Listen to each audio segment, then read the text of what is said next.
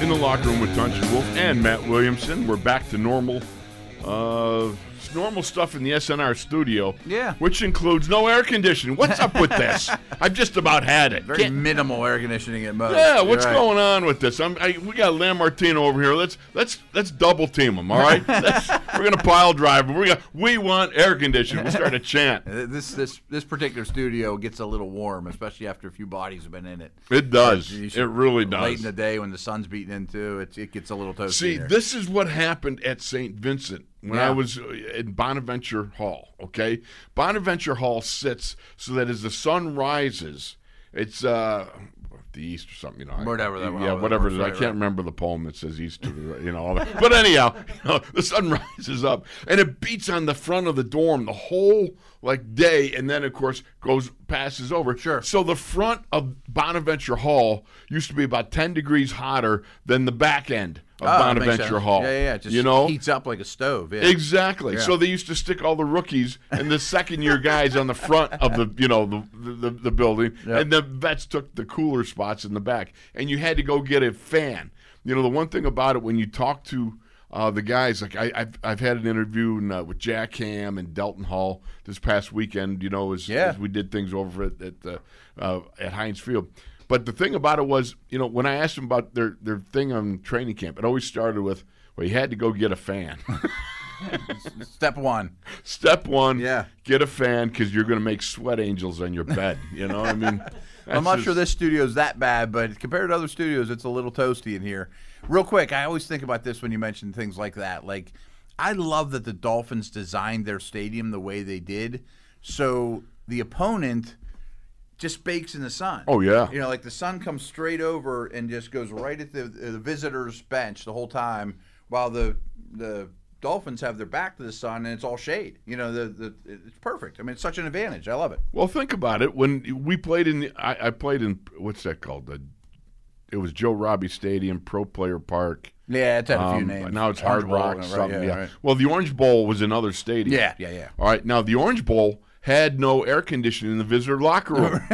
That was a sweat box. That was wrong. That was just wrong. Do you have any other visiting locker room stories?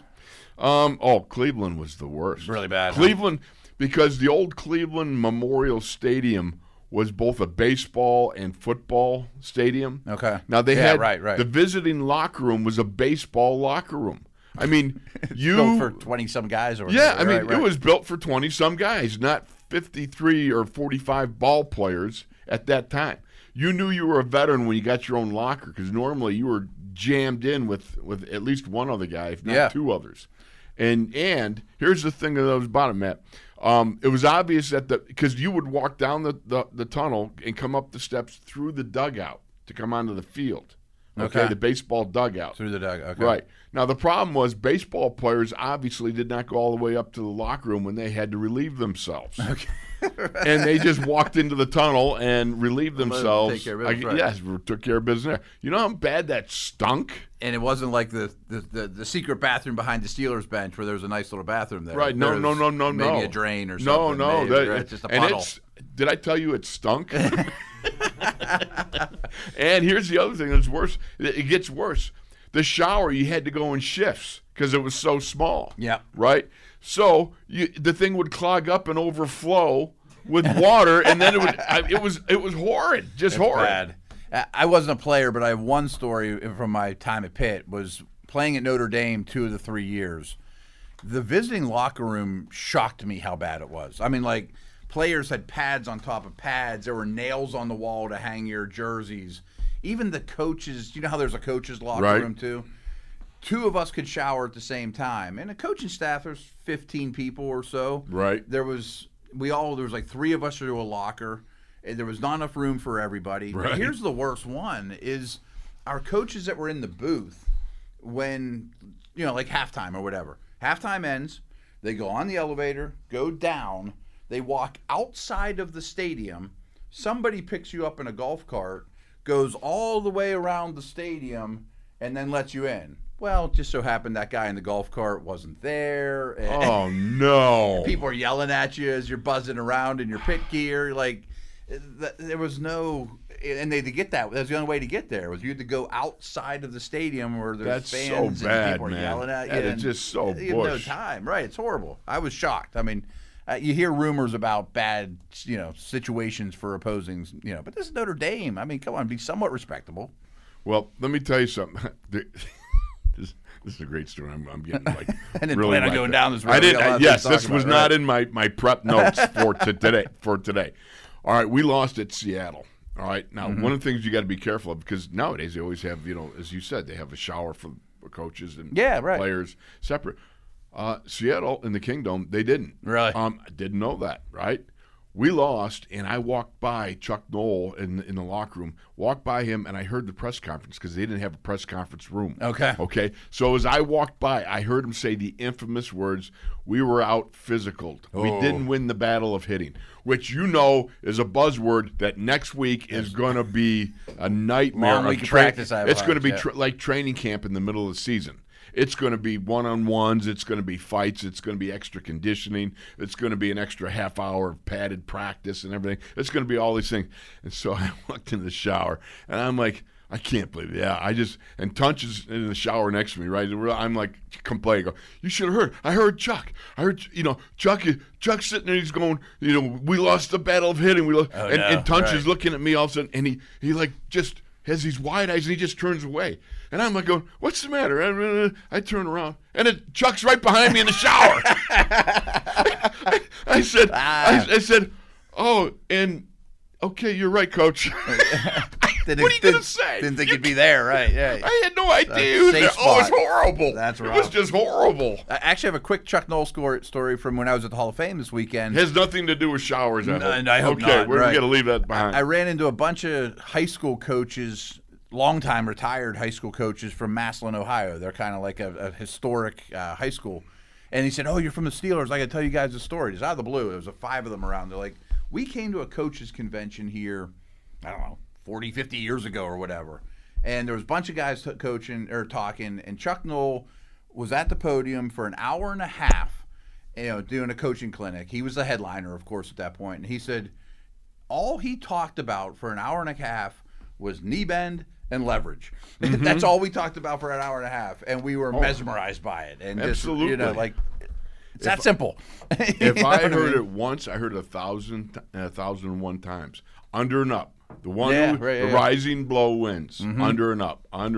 Matter of fact, somebody came up with an old Chuck Noll picture of him as a Cleveland Brown player. Remember, he played for the Browns. Sure. He's a guard, right? Yeah, he was a guard, which is why I think he was the hardest on me. Yeah, probably he's one of the guards, But and he was not demonstrating a rising blow. He was getting stuffed or something like that. And somebody put it on the locker and said rising blow. And it was just like one of those little digs. Yeah. But the important thing to remember, the lesson of today is, remember, if you're going to complain, make sure that you're in separate showers from the coaches. Yeah, really. So they didn't expect that was a bad move. You didn't scout that one out ahead of time, right? Didn't scout that one out ahead of time. All right, so moving along to more pertinent matters. Yeah, and one of the more pertinent matters, of course, was the Hall of Fame. And what a spectacle. I can't even imagine going back to anything other than what they did this past weekend. What a spectacular weekend. Yeah. I mean, unfortunately, they had to combine 2 classes, of course, because of the COVID situation. And before that, they realized there was such a backlog that they had to, get the Donnie Shells in that had been waiting and all that. Yes. So it was a unique class, and then it was another unique year on top of that. And it was super unique for our audience because there were so many Steelers involved, too. 5 of them going in, man. Yeah, I mean, there was so much black and gold up there all weekend. It was a how. I mean, it was a hoot. It was really it was a joyous occasion. Yeah, right. You go all the way back to Troy Polamalu. When Troy dropped the hair, let his hair down, so to speak, to Alan Faneca's great speech last night, to see Sydney Nunn, Bill Nunn's daughter, so graciously unveiling the bust of Bill Nunn. Man, oh man, I just Donnie thought Shell that was excellent. Oh, and Cowher was the Cowher brought it all home. He was the grand finale on Saturday. It was it was spectacular, one after another. I think about the thing I love about Donnie Shell, and I've talked about it before. What a leadership he used to exhibit in the locker room. I mean, he was just one of those tremendous guys who. he just he prepared hard, he played hard, but he's a godly man who just had a heart for people. I remember when my father passed away in training camp, my 3rd year in the league. Donnie just said, he used to call me Wolfie. Wolfie, come here. He goes, I want to pray for you. And he just took me aside and just prayed with me. And it was very touching and soul stirring that an older guy would seek out a younger guy. Quite a bit. I mean, he was a very established veteran at that yes, point. Yes, exactly. And, so, and, wow. And that to take that on, it really spoke to my heart, and it really spoke in the generational locker room that the Steelers have always had. I mean, you listen to those guys talk. Troy Polamalu talked wonderfully about Mike Logan.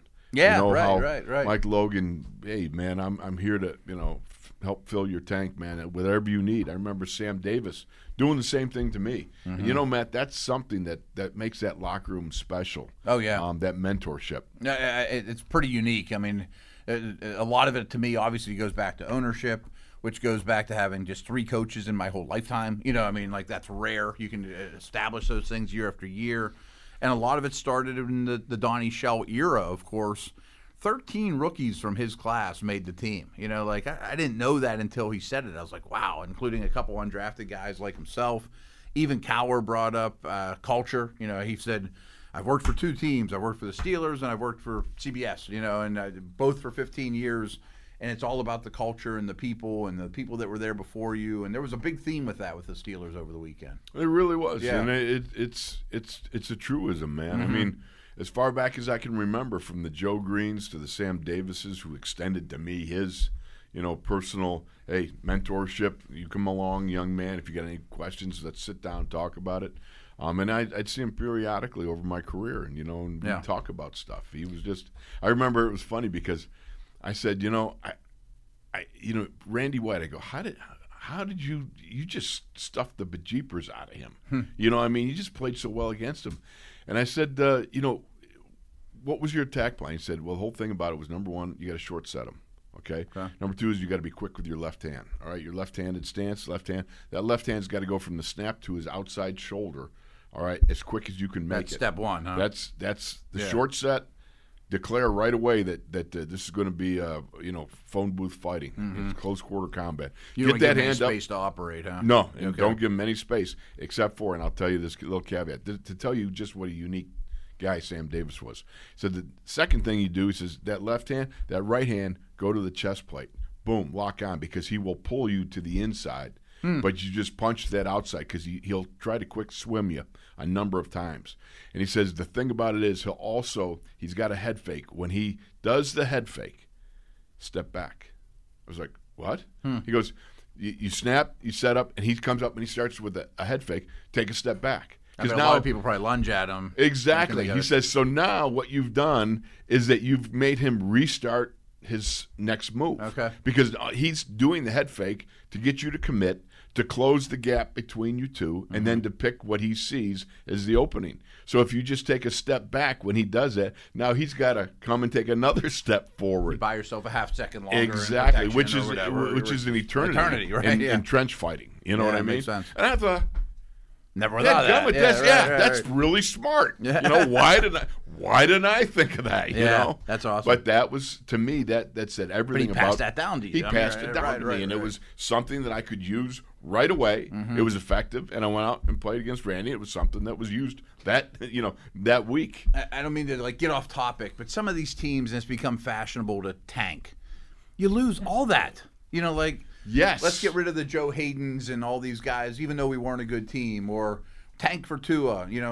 Can you imagine going to Cam Hayward and Watt and those guys and be like, so we're in a bad spot. We're going to lose every game we possibly can. And then, how do you reestablish that winning culture? Well, it'd be like taking T.J. Watt and saying, okay, let's trade him, get what we can out of him. Get a bunch of picks. Yeah, and get a bunch of picks. And lose all that tradition that was passed down. What do you think somebody, whoever said that to Cam, what do you think Cam's response would be? Right, They're just going to say, yeah, this season's not that important. We'll worry about next year. That's just a terrible message to create around. We're built around losing. That's a terrible. great point. Right. I never even thought of it in terms like that. Yeah. But when you mention that and then you put it into the practicality of like approaching a Cam Hayward. I think he would stuff you head first in a trash can. Yeah, I mean, hey, I only got a couple of years left. I'm never going to do that to begin with. But these players' careers are not that long. You built this amazing culture going back to the early '70s, generation, and then you just cut it all off and start over. Like, that's awful. See, that's the key. That's really that really is something I had not even considered. Even when they were lovable losers, there was, the guys at Ernie Stautner's and guys that, they always used to say about the pre-Joe Green era is that you might you might win the game, but you're going to lose the physical battle up front because it was, they were just that sort of team, that sort of physicality was present in Pittsburgh with the Steelers. It was inherent. But, I mean, I never even thought about the generational aspect from the thought of it. The never tanking. Yeah, if you just totally throw all that stuff out the window, we're going to totally start over. I mean, not every year from the Steelers' 4th Super Bowl till 2020 were rosy and wonderful. No. I mean, there's some losing years in there, but I will say this: you still have the tradition. I never. There was not one season, my 10 in Pittsburgh here, where I thought that we didn't have an opportunity. Really? You didn't look at it playoffs. like, boy, but it's going to be a long year. Yeah. Yeah, it was even when we didn't have the quarterback and stuff like that, it wasn't something that you considered because there was such a heavy culture of good guys that had experienced winning before. And you absolutely think that it applies to this football team too, huh? There's no question in my mind. Yeah. The whole leadership. Era. Yeah, right. Yes, the generational qualities of that locker room, the mentorship that is exhibited. Now, there's some things that I'm interested in. I wanted to see how this is all going to play out. But just to finish up this segment here with Alan Faneca, I was amazed last night at his poise, his ability to first of all look good. Dadgummit, man, the man's too skinny. Right. I think the man's too skinny. You got to stop this running like an stuff. Offensive lineman no, anymore. He's ruining it for the rest of us. I mean, obviously, I didn't get the same post-career memo about weight loss as Alan did. It's amazing, yeah. Big Red is just a shade of his former self, but what a former self! I mean, absolutely. You go back to when they were talking about when he was playing tackle during the game in Denver. And you're just thinking, and he said. That was so easy. He goes, because you're not always at the point of attack like a guard, because they either pulled him or ran behind him. That's one of the things they did. He's the focal point of every play. I'm sitting there going, easy would be. The word us I'd mere use, mortals. I'm in the tank. Yeah, but there's nobody helping me to my left, or there's all this open space. He makes it sound too easy. Right. I'm sitting there for 12 years, my 12-year career, and my puny career. I'm sitting there going, doggone, he just made that seem way too easy. And obviously a natural and a tremendous player. And I was telling you off the air, too, Dale and I did a little segment on Faneca yesterday, and when he went to his combine, he was like well over 320, like 330-ish neighborhood. Wow. And I think he lost a little here because they had him pulling a lot more than LSU did. I think he was always around 310, 315. Okay. I mean, his body's changed a lot over the years. Oh, my goodness, amazingly, yes. Right. It's a lot of discipline and, dedication. And I got to tell you, I love the way he honored his wife, Julie, who's a fabulous gal, and, his kids. Yeah. And they highlighted him, and I thought, that's just got to be such a cool moment for them. To say thank you for all your sacrifices. Yeah, too. I mean, because it is – the pro life is not – an easy life. I know that there's a lot of shiny things and fun things that surround the NFL life, and it's great, no doubt. But there's a lot of personal sacrifice that goes on by the missus because she's got to deal with all the things that create an overabundance of aggravation during a highly tense seasonal type occupation. Without question. And yes, the money's good for most, and hopefully for an extended stretch of time, but not for everybody. You're moving kids, you're living in a city that you're not familiar with at all. I mean, there's so many challenges for the family. No question about it. All right, that's the first segment. We got it in the books, and it's Tunch and Wolf in the Locker Room with Matt Williamson. We'll be back with more on SNR. This is Black and Gold Fan Heaven. Back in the Locker Room, Tunch and Wolf, Matt SNR. Williamson. And it's funny because we're just kind of reminiscing a little bit about the Hall of Fame game because we haven't had a chance to discuss it, you and me, together, that is, and get your perspective on it. It was interesting to me because, going back, that complex was just phenomenal.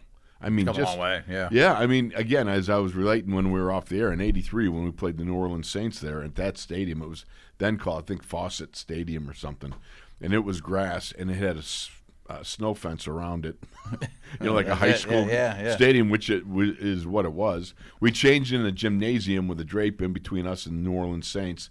Our stuff was simply folded up and on the ground, and you had a folding chair. That was your locker, yeah. Exactly, and it was nothing compared to what I saw at this marvelous complex, which was fabulous. The only thing missing, as I said earlier, was we didn't have the replay monitors in the line of sight. And so it was kind of difficult doing. You had to find a rhythm in making the calls and stuff like that. But, as your first day in the booth. Yeah, I mean, I'm used to looking at the side from the sideline. Right. You're down there amongst the testosterone and the men and everything. So then, anyhow, what a fabulous complex. So they've really built this up. The whole situation is pretty impressive, that's for sure. But we played, and it was in '83. It was very humid. In the first series, we played. When we played Saints, ran on first down, ran on second down, threw the ball on third down, over the middle to Calvin Sweeney, who caught a ball and fell forward for a first down by like 3 inches. I remember they were measuring it, and Mike Webster standing and goes, "Oh, rats, I was hoping we were going to get off the field."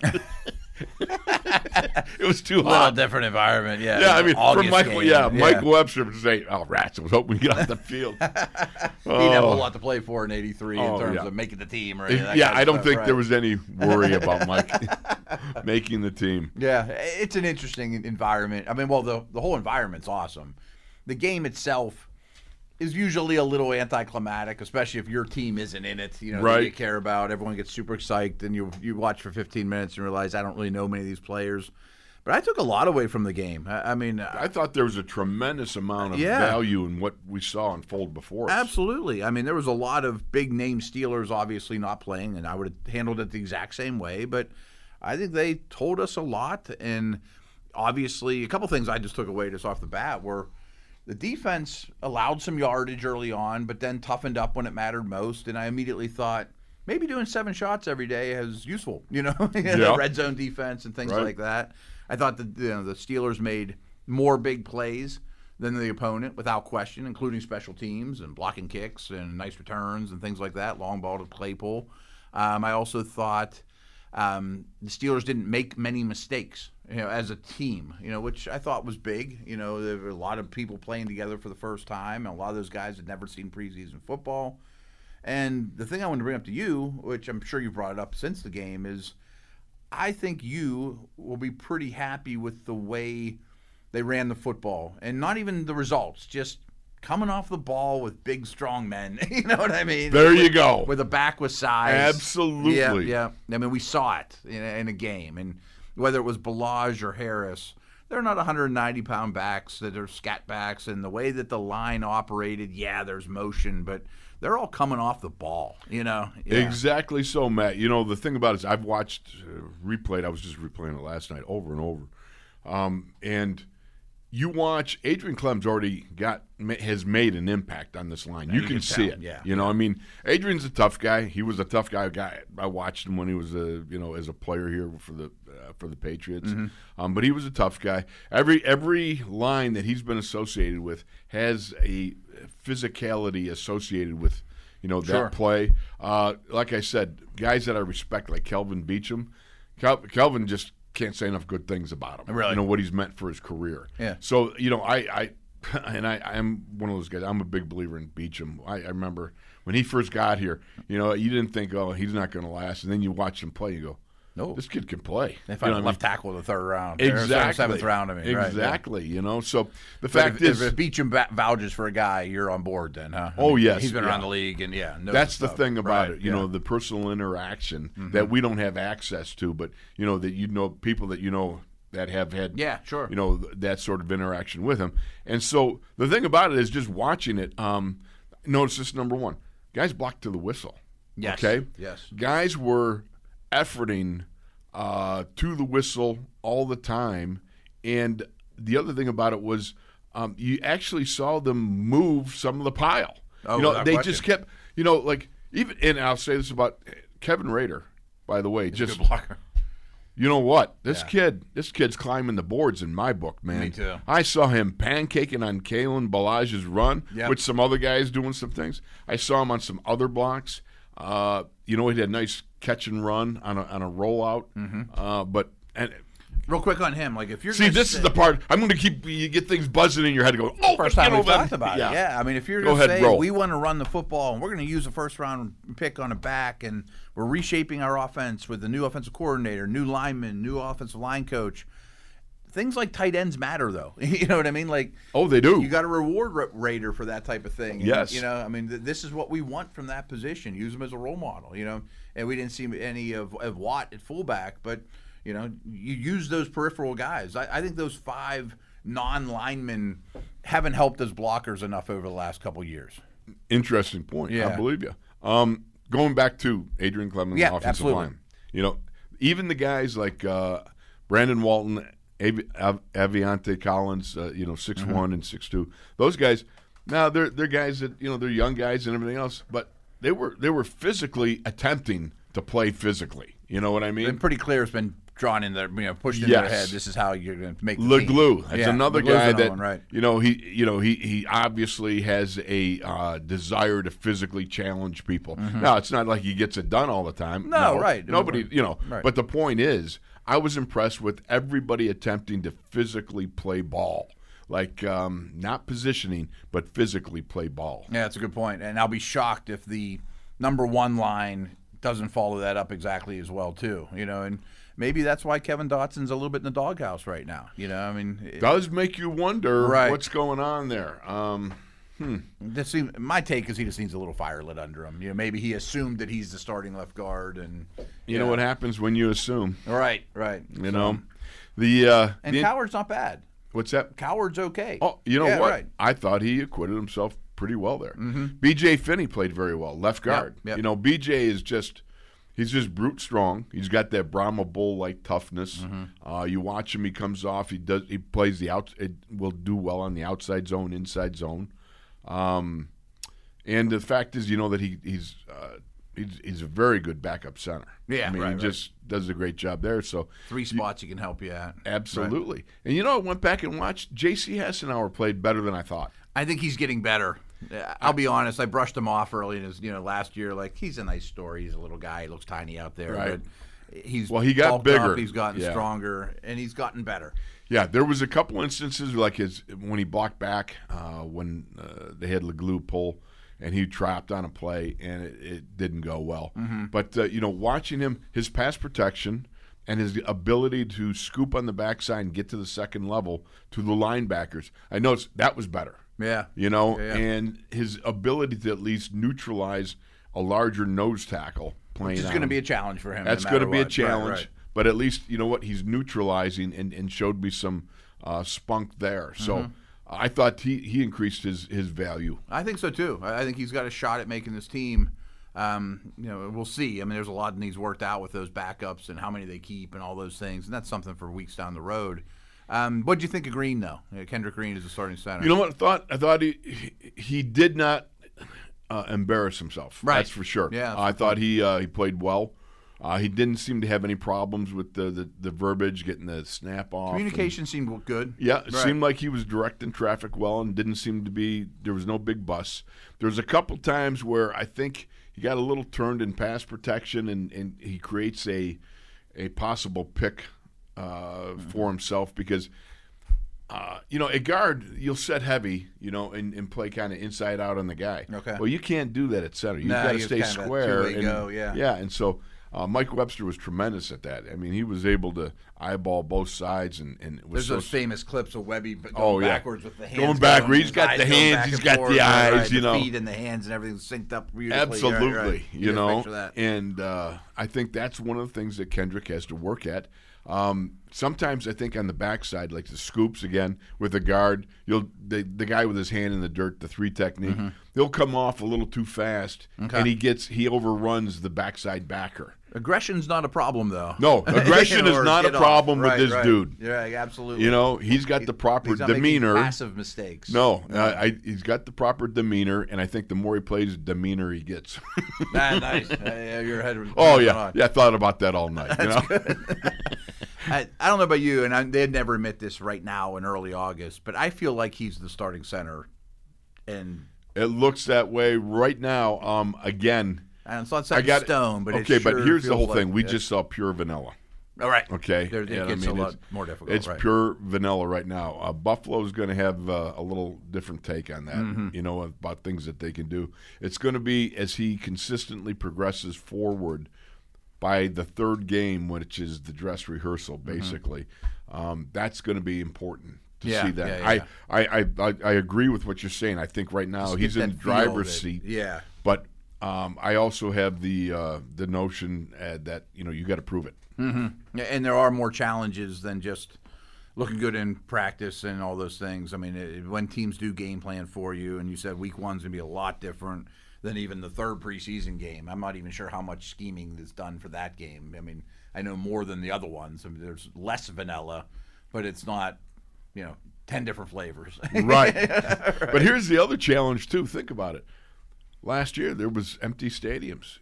Snap counts weren't a problem. The silent communication was across the board. Everybody's on the same page. Yeah. Oh, you could hear the coaches from the opposite side yelling at their guys.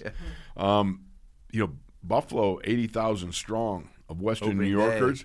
Opening day. I mean, after the year they had, Josh Allen with the $200 bazillion contract. Oh, you're walking into a hornet's nest. Oh, yeah, that's going to be just day challenge no matter what. They're an excellent football team. Yeah, the Bills Mafia. Yeah, they're going to be how many tables do you think they'll splat before the game? Table splats. Yeah, exactly. Yeah, that is going to be tough. I mean, for the whole O-line. I mean, let alone a rookie center. Just the communication and all the O-line, lack of continuity. Oh, I don't know, man. And I do know this. I ain't going to be the one to splat a table in Buffalo. That's for sure. I've splatted a few chairs in my day when I went home and my mom, oh, sorry, Mom, I just broke another chair. When she came out and one time she said, honey, please don't sit in that chair. I got a special chair for you. And reinforced. Yeah, it was reinforced. All right, we'll go to break. It's Matt Williamson and Tunch Wolf in the locker room right here on SNR.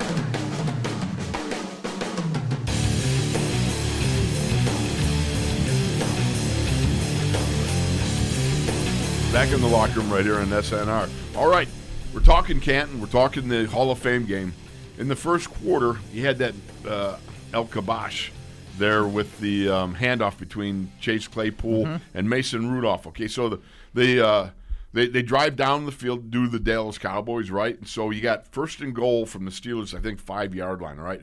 Now, Miles Killebrew and Trey Norwood, they combined, and it was, to me, just a hypersonic bookend collision on the first down, and they stuffed Cowboys running back Rico Dowdle, all right? But both these guys, if you watch the replay, you got Norwood weaved his way from the safety, because you're in red zone. It's not real deep. Tighter, right. Yeah, okay. But at the same time, Miles Killebrew came off the slot, and these guys just went after Dowdle. I mean, that was a collision. What'd you think of that? Yeah, it's great. I mean, I think both those guys are noteworthy players. Big picture, Norwood looks like he's acquitting himself quite well to be Minka's backup and promising in that regard. Killebrew, there's 3 or 4 guys, including Balaj and a couple of the other guys that the Steelers signed that people didn't make a big deal out of in free agency. It went under the radar. But they signed him early, and he looks the part. He's a great special teamer. He can be that pseudo Marcus Allen linebacker. I thought he had a really good game, and I don't think this is overstating things. I think Killebrew is going to be part of the normal defense. I'm right with you, man. I'm tracking with you on that. Yeah. I thought I loved how the vets call him Harmon's boy. After Harmon Killebrew, the big home run hitter of the Twins, I believe it was. Surprised those guys know who that is. Yeah, exactly. But Miles Killebrew is He's strong. I mean, Yeah. He's body strong. He whipped a couple of guys to the ground nicely, very physical. Trey Norwood, like you said, this guy picked his way through traffic coming up inside the 5-yard line to stuff Dowdle. Yeah, I mean, right, it was a right. good collision. Safety depth was a concern. Yes. It's starting to look a lot better. No question about it. All right, second one. Second down. Now Alex Highsmith. His Spinarooski. Was that Dwight Freeney-ish? What I said about Highsmith after the game was, and I mean this is the biggest compliment as you can, it looked like he didn't belong because he was better than everybody else on the field. You know what I mean? He looked like the ones playing with JV. You know what I mean? He was way better than everyone else out there. That play, of course, stood out, but it wasn't the only one. I mean, just his get off and disruption and those. I mean, it wasn't Tyron Smith blocking him. I get that, but that guy had played a fair amount, and second, he did look like he didn't belong. Yeah, good point. Yeah, and that spin was so tight. I kid you not. I mean, you could have spun a 3-quart bucket on that thing. Yeah, I mean, it just was beautiful. I agree with you. I thought, he looked large and in charge. Is one of those guys that's a varsity, as you said. Right. It looks like he doesn't belong out there. He's better than everybody else. I loved it. Yep. I just thought it was great. And I also say this, and here's another guy that's showing up, Cassius Marsh. If you look on the other side, he got in the line of sight. He took the quarterback off his first option, and at the same time, you got Highsmith hitting the Spinarooski on the backside and blindsiding the guy. Cassius Marsh has done some good things. He hasn't been, he's not obviously an Alex Highsmith, but the guy, he's like a good, just a solid NFL player. Exactly. Yeah, I 100% agree. I mean, it's not good news for him that they signed Ingram. I mean, we just know that. I mean, it's a numbers game as always. Roche had a couple plays too. I mean, he showed up too. How'd you like that sack? Yeah, outside linebackers came to play. And came around. Very impressive. He ran that nice tight arc. I was surprised because he ran such a tight arc on that guy. So I think that was, again, like the safety conversation a month ago. Outside linebacker depth's a worry here. Well, you sign Ingram, who we haven't seen yet in live action. Highsmith looks better than ever.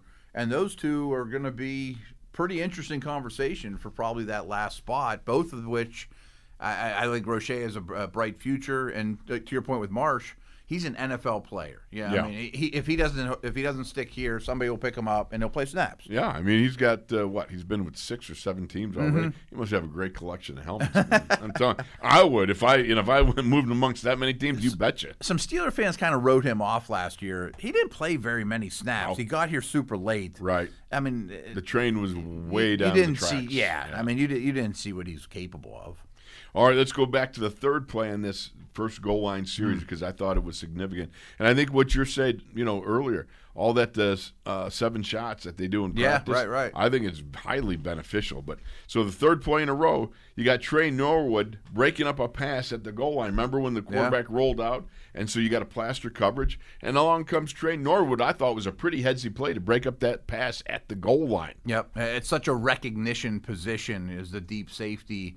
And usually, to your point, I mean, you got a lot of field to look at. Your eyes are very wide. Right. It's condensed in that that tight area. There's a lot of things, a lot of molecules bouncing around quicker than it's like you heat up a balloon or whatever, and the molecules start picking around. No, that's something. That's stupendous. We're talking like physics and advanced level physics. That's right. Molecules bouncing and his recognition like thoughts in my brain.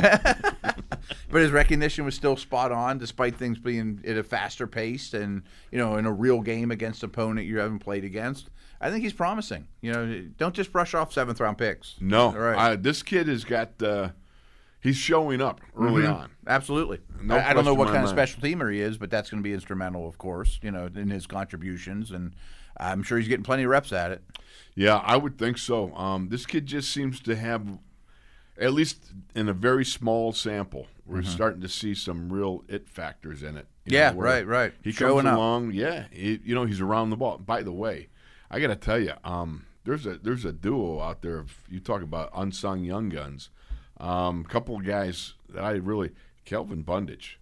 You watch him on the kickoff. Yeah. Oh, he is like a kamikaze along with Shakur Brown. Yeah, Shakur Brown's the one I was going to mention. Right. I was. There's a third guy too, Jameer Jones, 44. It's funny. Last week, Dale published his first guess at the final 53, and he had Jones on there ahead of Marsh, ahead of Roche. We should have mentioned him earlier when we were talking about outside linebackers. He belongs. I mean, he looks the part. He's pretty darn good on defense, and I think he's a pretty good special teamer from what I understand. The thing about it is you watch him on the kickoff and some of the others, and then what he does out on the field. He's one of those guys that keeps showing up in the eye in the sky. That last frame around the ball and stuff, they're there. They're there. 44, 29, and 33. I mean, you watch these guys. These guys are really around the ball a lot. Whether it's special teams or defensively speaking. They seem to have quite a few on defense, at least in that game. Again, small sample size. Very small around the sample football size. a lot, and I'm excited to see these games on Thursday and going forward. Does that keep up? But it just makes them more recognizable to the coaching staff. They've seen it in practice, and now you see it in the game. It's like, we thought he had a chance, and now we're starting to feel confident about it. Like, how do you let go of that guy? Or if I got to put him in there for meaningful snaps, I trust him. What was the pre-draft thing on Brown, Shakur Brown? Most thought he was a slot, and I don't think the Steelers have lined him up in the slot very often. And most I thought, think he did get a couple reps, but Okay, I could be wrong. I'm not positive but not on much. that. Yeah, I have not, because all we've seen is Antoine Brooks and Arthur Millette. I'd say it's pretty Is that clear right? who they want to give the slot reps Yeah. to. Didn't run a great 40. Most thought he would be a 5th-round pick or so. He's got some ball production. He was a good player at Michigan State. But I think is most telling about him from a Steelers perspective, of all their undrafted free agents, by far he was the one they gave the biggest signing bonus to. Oh, really? I mean, he was a priority. They probably had a draftable grade on him, if that shows us anything. Didn't have enough picks to take him, so they gave him a chunk of money to bring him to camp. And special teams, of course, will be his way to make a living for now. As Mike Tomlin says, pay his rent. Yeah, exactly. But I think he could be a slot. I think he could potentially be an outside. Speed's a little bit of a concern.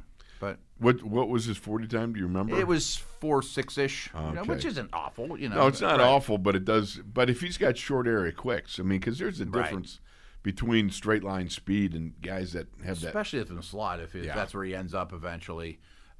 Maybe he has the toughness to be a safety. I don't know, but I think they're happy he's here and Ain't no a good doubt. practice squad guy. I mean, I'll right. tell you this: the guy does not pop a shoot. I No, mean, you right, watch right. him on that kickoff; he is bombardier away, man. It is like, boom, he's going down, and it's usually going to be a big bang at the end of it. Yeah, somewhere. right. I thought he definitely was worth bringing up. I'm glad you mentioned it. Special teams in general was pretty darn good. I thought it was. Harvin Well, was Presley on- Harvin had that. Right, he was amazing. How do you do that? Come on. Yeah, that amazing. ball just like, and they didn't even need to touch it. Didn't even touch it, just but it died. was Anthony Johnson that touched it. From the University of Large Prairie Mammals. Buffalo Bulls, as I like to call them. That's my man from Buffalo.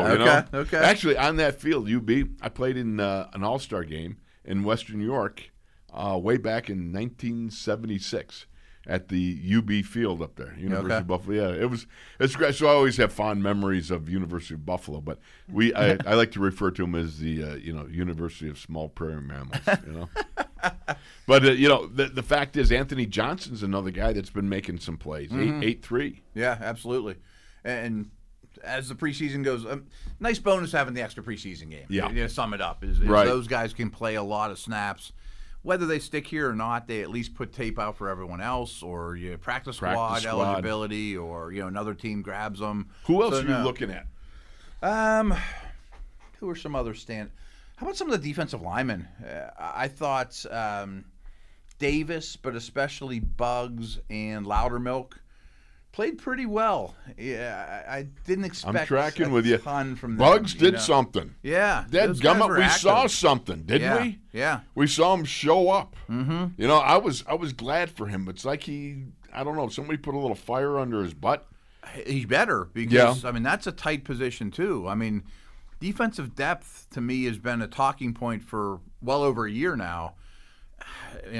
Wormley, Mondu, those three guys we just mentioned, and you got your starting three. Like, there's not enough rooms in the end for all these guys. Good point. Yeah. Loudermilk obviously is a guy. I was surprised. I thought he was surprised. very strong at the point of attack. He had he got off blocks pretty well. I mean, you know what I noticed was his lockout from his 3-point stance to his hands to the shoulder position. He was precise. He got the extension. Which is going to be his game. Absolutely, because you know when you have a long body like that, and if you play pad high, you're going to get killed. Right. You know, and he was making sure to have that body leverage with his feet slightly back, so that he was able to neutralize anything coming forward, and then he just was able to move down the line without getting his shoulders turned. I mean, Matt, you can't ask for more than that, right? I mean, if he can just do that from the beginning, it's a great start. You know, they've asked that from that position for a long time. There's obvious ability there. I mean, there's clay to sculpt with him. Right. You know. Good point. Yeah. You know, I look at it and I thought, this kid just showed up. You know what I mean? He came off, disengaged, got on a couple tackles, saw him with a quick swim on one move. That was very nice. You know, I just thought, okay. You know, there's something here. He's 6'7". Yeah. You always like guys that can be 6'7" and put their hands up to get the quarterback thrown out of a well, as Tomlin always calls it, which I think is important because, you know, if you don't have hands up, if you don't have guys that are able to get their hands in the quarterback's vision, especially when you have check downs, you know, I mean, those are the guys that can make a play. Yeah. They just create a little hesitation for the quarterback that maybe somebody comes through with a sack because. Well, he certainly should be doing that. Yeah, I mean that should be not a problem at all for him. But I think he's promising, and that the depthy line is, I think, a storyline to watch the rest of the preseason. You'll love this because I had two plays at defensive tackle in my college career. Oh, really? One was I lined up and I shot the gap, and all I was supposed to do was just drive block the guy over me. Okay. You know? I made a hit on a 4th and 1 against Navy. I accidentally hit the guy. I didn't know I was, you know. The guy just ran my way. Accidentally, I made the tackle. So now I'm thinking, I can do this, right? We played the University of Washington. We're on our own 3-yard line, right? Backed up. They put me in there to, you know, all I'm going to do is run block their All-American guard, right? Okay. Just run block him. The dude drove me to the deep side of the Syracuse. I'm in the end zone, but this is what you'll love. I put my hands. I'm at the back. It's a pass play. I put my hands up. That's what they coach you, right? The coach is running the film, and he goes, "Okay, good job. You got your hands up. You're 8 yards deep in the end zone. Not quite what we're looking for, right? But nice. You got your hands up. If you can't get the quarterback, put your hands up. You didn't. Did half of that. That's great. I'm not putting my hands up. I'm tapping out. Okay, we're going to break. Here we are in the locker room, SNR.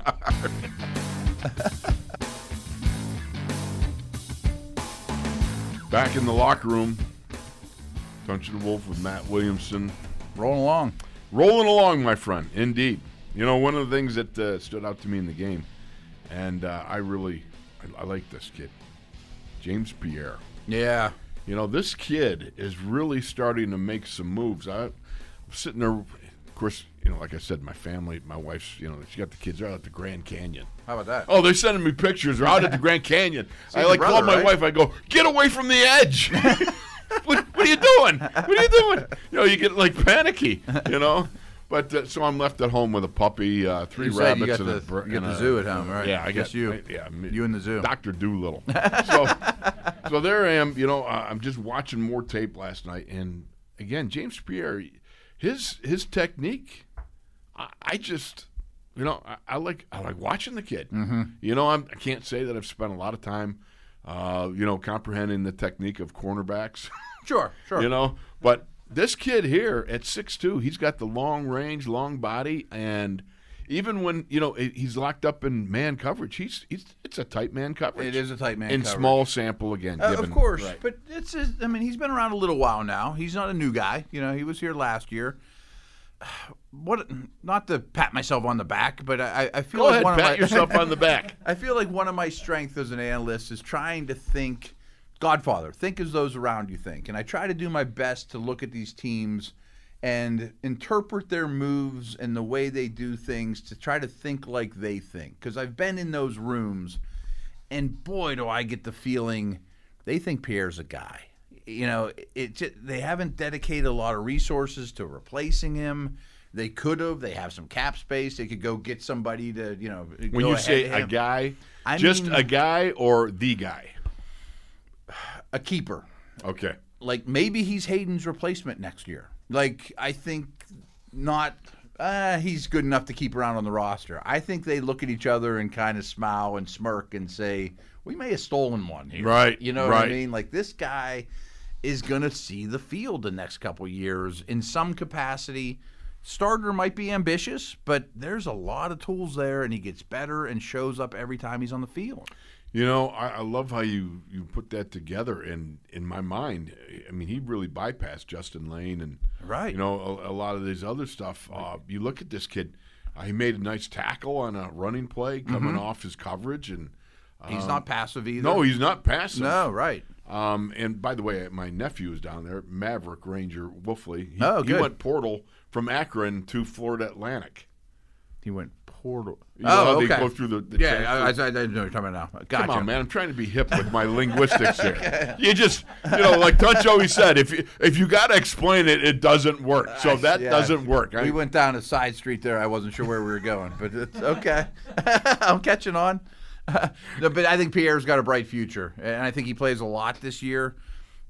I don't look at it as an indictment on Lane, but I do think Lane's at a bit of a crossroads. Yeah. I don't think he looks bad or anything. No, he stripped the ball and coverage the other night, and Antoine Brooks scooped it up. No, was it Brooks or? I can't remember. Right. What might be stored in one of those crushed synapses in my head.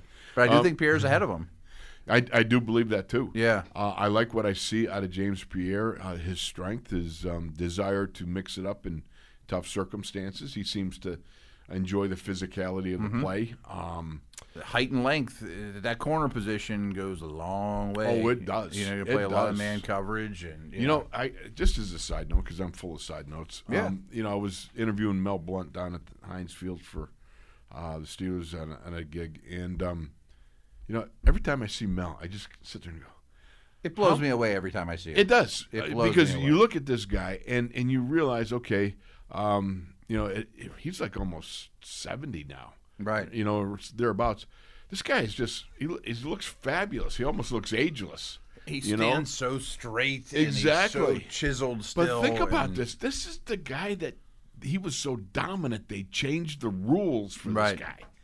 I mean, just how much of a dominant player you got to be? Well, Mel Blount dominant. Yeah, it's kind of a Hall of Fame note. I'm sure you could walk around the Hall of Fame and find guys at the Hall of Fame that stand out amongst Hall of Famers, that are different than those before them or after or play in any era. That's truly rare, and he epitomizes that. I mean, he's well over 6 feet and long. He's 6'4". Right. He was 6'4" in his Is he bigger than Lambert when they played? I bet he was about the same. He was at least as tall, and they were about. He was probably heavier. Similar, right. I mean, Soup played at 210, 215. Right, Lambert would start off at 215. By the end of the season, he was usually around 200. He had a hard time staying heavy, keeping his weight up. But I remember when I first met Mel in training camp, and I went, that's a cornerback? That's a corner, right. That's insane. Are you kidding me? Right. About the rarest of all of them, yes. To be honest with you. So getting back to, when we talk about that, you take a look at a James Pierre, he's got some body limbs that kind of remind me a little of Mel. I mean, he's a taller guy like we talk about. Yep, well built. He's not skinny. He just seems to be well put together, and I appreciate what I've seen thus far. He seems to do well in coverage and man. And the other thing is when he lays off and those wide receivers hit the stem at the top of the route, he drives on the ball. He does. He's not stiff and he doesn't. He drives right a little bit of hip turn too. With a nice sense of timing. And again, with some aggression. Right. I mean, he's not going to back down to the physical aspects of it. I think he has decent ball skills from what I've seen, but want to see more. I don't know what their plans are for this year, but based off last year, they were near the top of the league in snaps with 4 corners on the field at once. And in order to do that, you got to take some good guys off. Right. I mean, that was when Bush was hurt a lot and things like that. But I wonder, particularly week 1. I mean, the Bills were at the top of the league at 4 receiver sets. So are we going to see? Well, that's interesting to think about right now. Right. I mean, they're probably preparing for that. So are we going to see Pierre and Hayden as the two outside guys with Sutton and presumably Brooks, when they do that package? And if you keep seeing it, could it even push to the point where, boy, Pierre's too good to get off the field? I'm getting ahead of myself, but right. And then Sutton's but that's a what slot. we do. That's you what we got to do. get ahead of yourself. Right. So in a way, Pierre and Brooks are, to me, sort of competing. In the nickel, who can I live without being on the field? See, that's a great point because that was actually one of my discussion points, believe it or not, because it was, I don't believe it. Well, that's probably true. I just made it up. I think it was really, is James Pierre competing with Cam Sutton, or is he competing with Antoine Brooks? I think he's competing with Brooks. Because Sutton's going to be in the field. Right. He's going to be in the field, but he should be, right. But that's the beauty of Sutton. But the other point of it is Sutton, capable. They could just put him at the nickel too, if against lesser sets. Mm-hmm. You know what I mean? So it's kind of interesting because Pierre brings kind of a little bit of a wild card to the secondary position. Option. Yeah, another option. Which 6'2" corners are hard to get off the field that look like they belong, and unfortunately, Sutton, Hayden, somebody's going to get hurt throughout the course of the year. I mean, you're going to call on secondary depth, right, without question, all year long. I mean, and you're going to play a fair amount of dime and things like that too. I mean, having an extra corner is not a bad problem. No, right. I agree with you. The thing that makes it interesting to me is early on, James Pierre is obviously a guy that they're looking at, and the other guy that we've already talked about, but Trey Norwood is somebody that's intriguing to me because, here's the thing about it, that blitzability that Mike Hilton brought. Arthur Mollett is one guy that comes to mind, but Antoine Brooks is another. He's a big body guy. But in the back of my mind, I also think, if you could come up with a good, competent safety, I think Terrell Edmonds as a blitzing guy. Oh, okay, I see where you're going with that. Oh, my goodness. Yeah. I think, again, it's depends on the down and distance and the personnel package that arrives in the game. All right, but we haven't seen a lot of that from Edmonds yet, but he could be really good at it. Well, in the limited that he's done, I just think he's got capabilities very Hilton-ish as far as blitzing.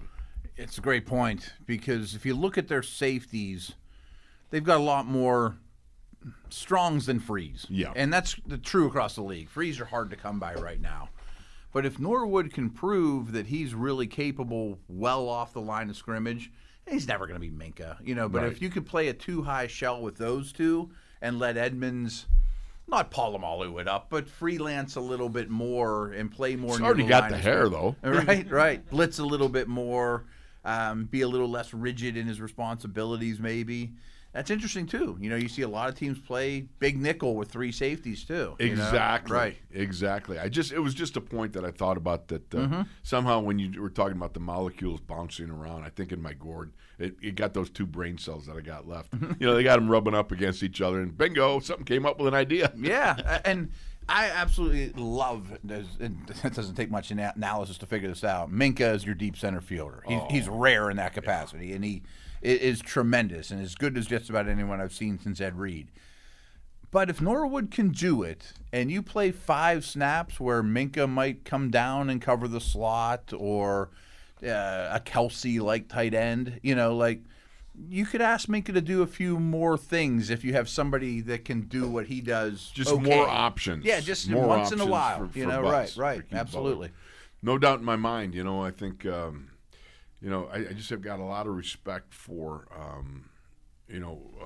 what Minka's done thus far. Oh, man. His ability to handle, I think there's ability to handle more stuff like crazy, but at the same time. But you don't want to sacrifice what he does so well and makes everybody around him. It's a fine line, yeah. Yesterday, out in practice, he had an interception. Oh, it was a thing of beauty. Really? Just playing over the top, bracketing a guy that, Like the play that few players make. Yeah, I mean, it was just very sweet, man. I mean, and it looked so smooth. It looked like the ball was going to him. He knew where the ball was going. He tracked it down, and and you like going, I wonder what it'd be like to have that kind of athletic ability. Anticipation and instead of being a bumbling, stumbling 300-pounder out there, heavy hoofer, trying to drill people. Right. Just got your hands up, though. I got my hands up. You almost had a pass defense. Me playing in the secondary. What if you'd have picked that ball off? They knew not to throw your way. I'd have taken it to the house. You That's didn't what I mention- would have done, yeah, baby. You didn't mention that part of the story. They didn't throw your direction. I'd have They taken were that. afraid of you. Think about it, 108 yards deep. Rumbling, Right, bumbling. Yep. bumbling. James Harrison down I'd have the to side, stop at the 50-yard line for Gatorade. Give a snack. Yeah, exactly. A little oxygen hit, that sort of thing. Yeah. Oh, Boy, my Mink heavens. is unbelievable. Though. That's funny. Yeah, I did get my hands up.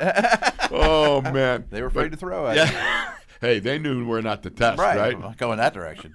I can't believe that guy didn't get called for being in the end zone that deep. Legal man downfield. I guess or when he's something, beating yeah. the crap out of you. As I'm falling over, getting crushed, I got my hands up. So good. Oh, you talk about less than memorable moments in a guy's career. I think it's memorable. Not all memories are, you're paint right. into great That was light, but very it's memorable. memorable, right? I can remember I'm not that going to one. forget it anytime soon. Oh, I'll be in the old folks' home sometime and just, I used to be a pretty noted pass rusher / coverage guy. Coverage guy, deep safety. How many guys can rush and be a deep safety at the same time? Same time, that's Palomalu like stuff, right? Who lines up in the trenches and ends up as a free safety in the end Right. zone? Yeah. Oh, my goodness. I can't even believe it. Oh.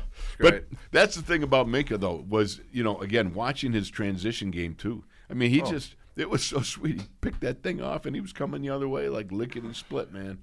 I mean, how did Miami – I still can't believe – That's what I was sitting here thinking. How can you be so How can you screw it up that bad? I mean, frankly, so right. so detrimental to your own club? Yeah, right. I mean, right. that one that's got to kill the clubhouse for a number of years. Yeah. Hey, don't get too good, guys, because they'll get rid of you. Exactly. You know? It goes back to that point we had before about building culture and all that. We'll take the first round pick. This guy's not working out quite as well as we thought. Well, you're not using him right. Yeah, hello. Right. And it took a lot of foresight for Kevin and the Steelers staff, too, because even at Bama, he wasn't just a strict center fielder. I mean, he'd play the slot, he'd play outside corner. He did a lot of stuff. But to look at it and say, this guy can be worth a first-round pick as an elite free safety, and we're going to make that deal despite not doing – that's not our usual mode of operation. I bet they're even a little shocked that he's this good at it. Yeah. Because, he's elite. Exactly. Yeah. So. All right, that's Matt Williamson. I am the cover guy, Craig Wolfley. We'll be back with more after this.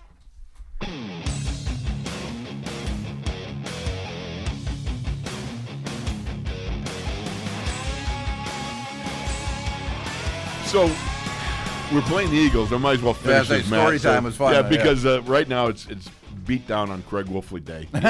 Telling you some of the more infamous moments that have occurred in my career, and I've already run through the Reggie White throwing me story and everything. Well, that's where it started off yes, there, yeah. Clyde's it started in against the University of Washington in Syracuse, where I got driven in the end zone. Right. But Clyde Simmons was about 6'8", played defensive end for the Eagles, and we were playing the Eagles.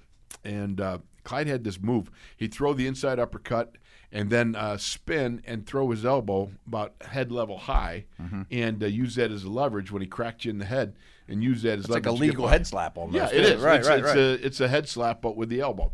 So when he did that, I punched, and he went right over my head with the elbow.